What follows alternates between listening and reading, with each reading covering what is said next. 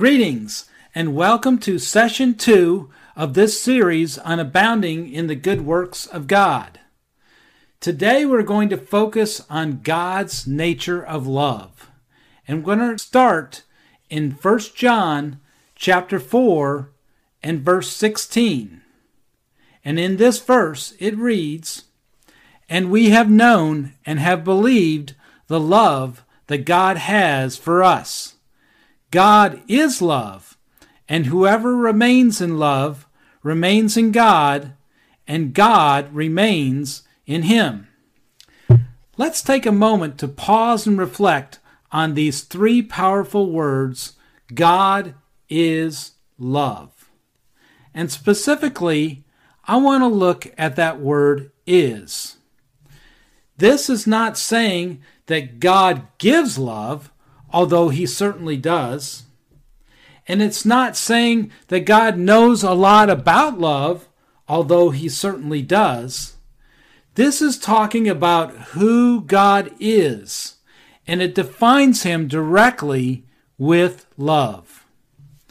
In 1 John chapter 4 and verse 8, it reads, "Whoever does not love does not know God, for God is love." God's nature is a nature of love. The word know here in this verse is a translation of the Greek word gnosko. And gnosko means to know and to understand by way of experience. We cannot truly know and experience God unless we recognize his love. You cannot separate the two. If you take away the love from God, you no longer have God.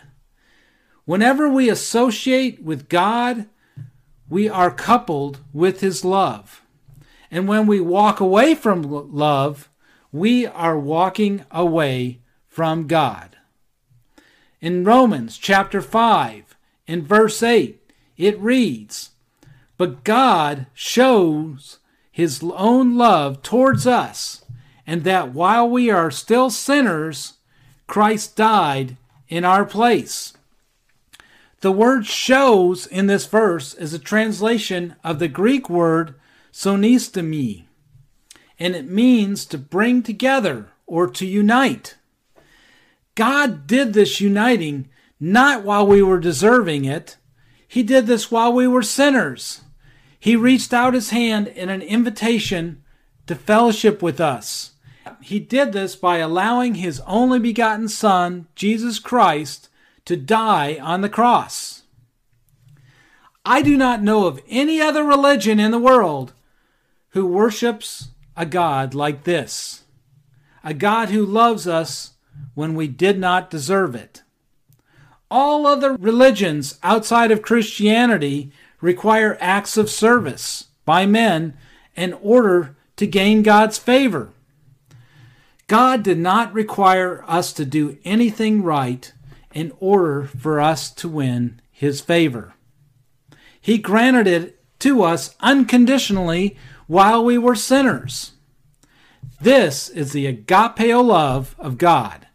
Isn't that wonderful? In 1 John chapter 4 and verse 9, it reads, "This is how the love of God was revealed among us, that God has sent his only begotten Son into the world so that we could live through him. And this is his love, not that we have loved God, but that he loved us and sent his Son to be the atoning sacrifice for our sins." That's verse 10 that I just read. When did God do this for us? After we deserved it? No, he did this while we were dead in trespasses and sins. This is the complete opposite of the philosophy of the world. They tell you that you should not give anything to someone until they deserve it. You go to work, right, at your job, and then you earn a paycheck. You treat someone nice, and then you earn the right to be treated nice. But that is not God's way. His way is unconditional love. It took me many years after I became a Christian to believe and accept that love that God had for me unconditionally. Until then, I was relatively lonely, keeping to myself. I didn't have many friends. I was afraid to open up my heart to people, thinking that when they saw me, they would see my weaknesses and they wouldn't like me, and they wouldn't choose to want to be with me. Then one day, a fellow believer came up to me and they shared something with me that I've never forgotten. They said that my problem was that I didn't believe that God really loved me. At first I got defensive and I said, "Oh yes, I know that God loves me."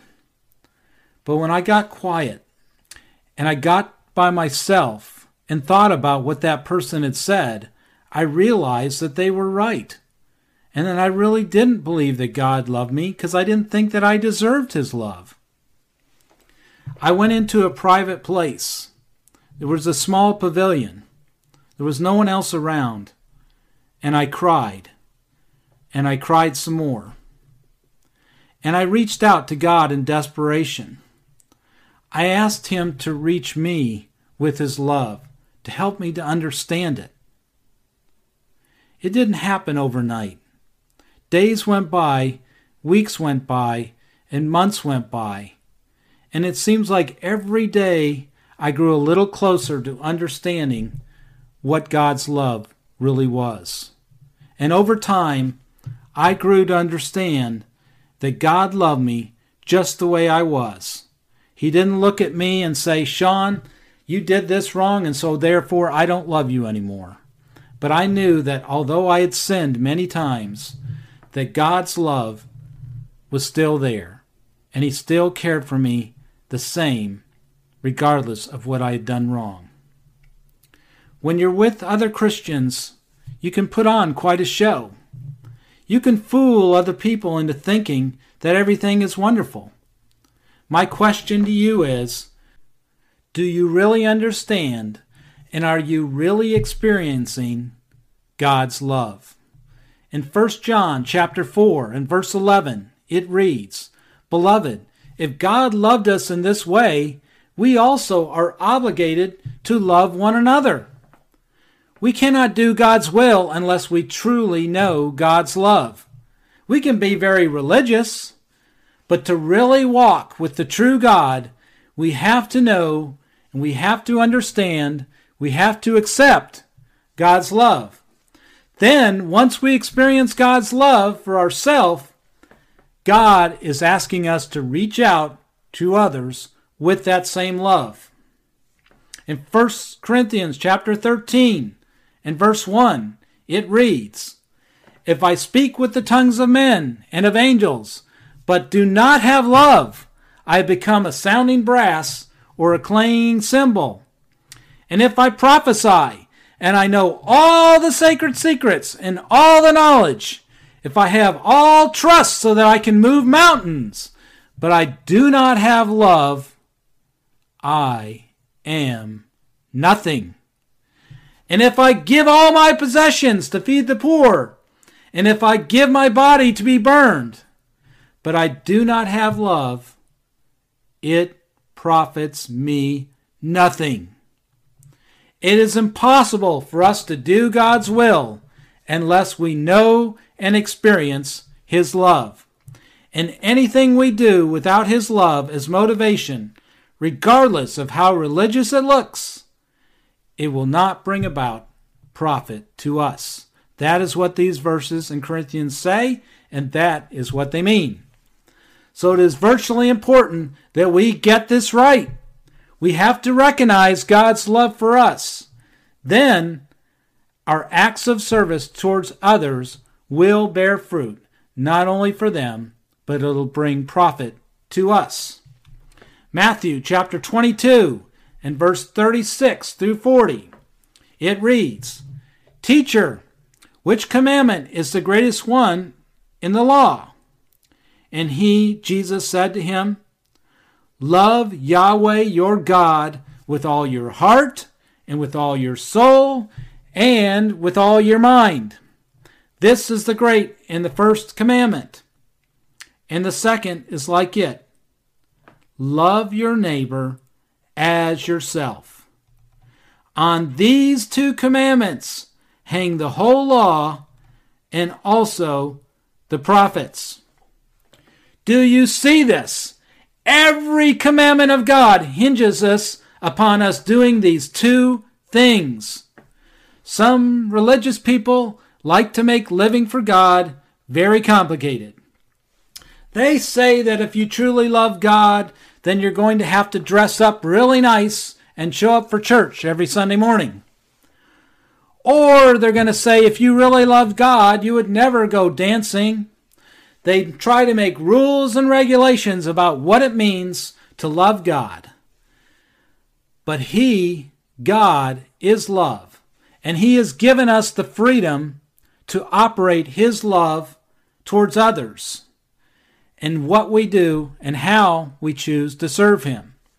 The important thing that we need to know is that when we do things for other people and when we perform things for other people inside the church and out in the world, that we do it out of love. 1 John chapter 4 and verse 19. We love because He first loved us. And then verse 20 and 21. If anyone says, I love God, and yet hates his brother, he is a liar. For whoever does not love his brother or sister whom he has seen is not able to love God whom he has not seen. And we have this commandment from Him. Whoever loves God must love his brother and his sister also. The true Christians are not necessarily the ones who show up for church every Sunday morning. That verse doesn't say that if you show up for church, that shows your love for God. It says that you show your love for God by how you treat your brothers and sisters. And if you treat them with hate, then you are not showing your love for God.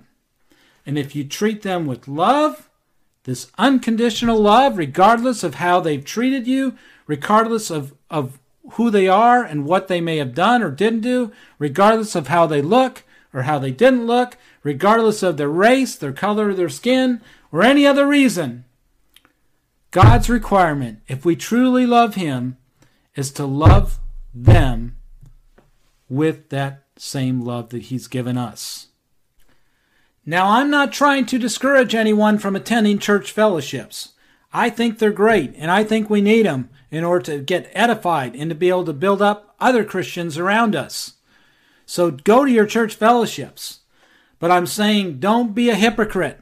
Don't go to church and get all lovey-dovey with people, and then you get away from church and you start treating people like dirt. That is not how we're supposed to do things. God has given us His love, and He expects us throughout the week, when we're at church, when we're out of church, to be the same person and to be a person that walks in acts of kindness and acts with love towards other people. That is God's primary desire for our life. And all the commandments in the Bible are built upon loving God with all your heart, soul, mind, and strength, and to love your neighbor as yourself.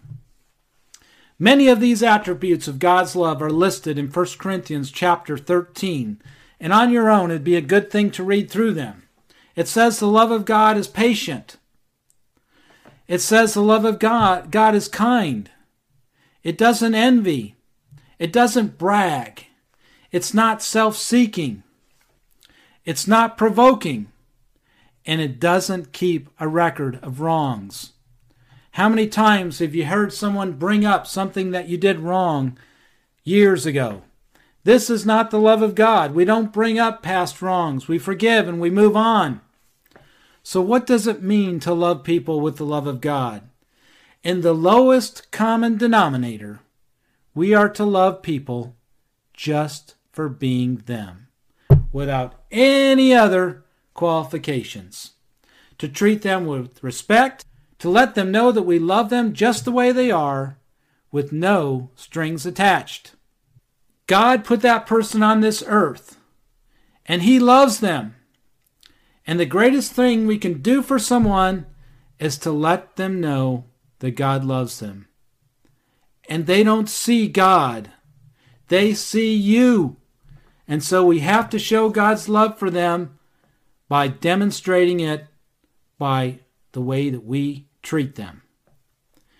So if you see someone in need, reach out to help them.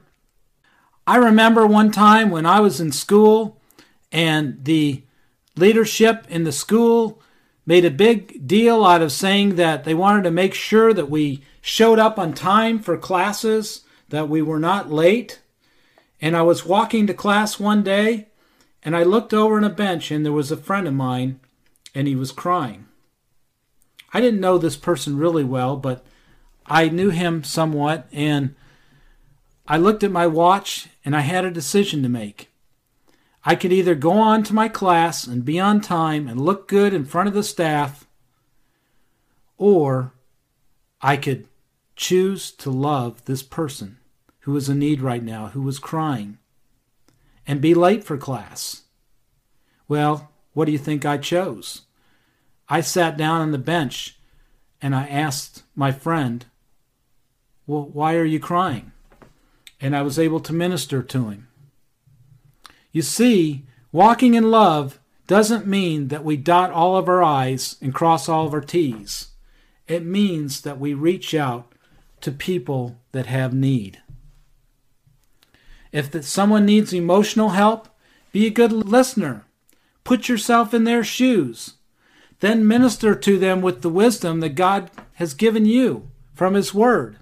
We did not deserve God's love, and neither should we choose to love others simply because they do something to justify it. When my first child was born, I didn't know how to raise him. Now my children are 24, 22, and 15 years old, and I'm sure that I didn't raise them by the book. I know there's lots of books out there on parenting and to tell you all the right things that you need to do, but I'm going to share something with you. The one thing that I did for my children was I loved them with the love of God. And it's the love of God, I believe, that enabled my children to grow up right. And today, I can proudly say all three of them are doing wonderful with their lives. And it's not because I'm great. It's because God is great. And God is love. And His love is the most powerful, motivating force in the universe. And if we will recognize and understand His love and then manifest it to other people, we will have a huge impact on their lives. 1 Corinthians 13 and verse 13 says, "But now remains trust, hope, love, these three, and the greatest of these," which one do you think it is? It's not trust. It's not hope. The greatest of these is love. So if you are looking for the one key in your endeavor to live for God and to do His will, this is it. It is to walk in love. Nothing is more important. Everything else needs to take a back seat. There's no greater way to serve God. And in fact, we cannot truly serve God without this love. And that is the reason I made this session number 2, because this has to be the foundation to everything I'm going to teach you from here on out. Because as we read in 1 Corinthians 13, 1 through 3, we can give all our money to the poor, we can give our body to be burned, but if we don't operate love, we are profit nothing. Now that we have established the importance of love, we are ready to delve into a topic that when I first learned about this, it changed my life completely as a Christian. I'm so excited about the next session. And we're going to talk about how God, who is the creator of the heavens and the earth, desires to have a personal, intimate fellowship with you. So until then, remember, God loves you, and so do I.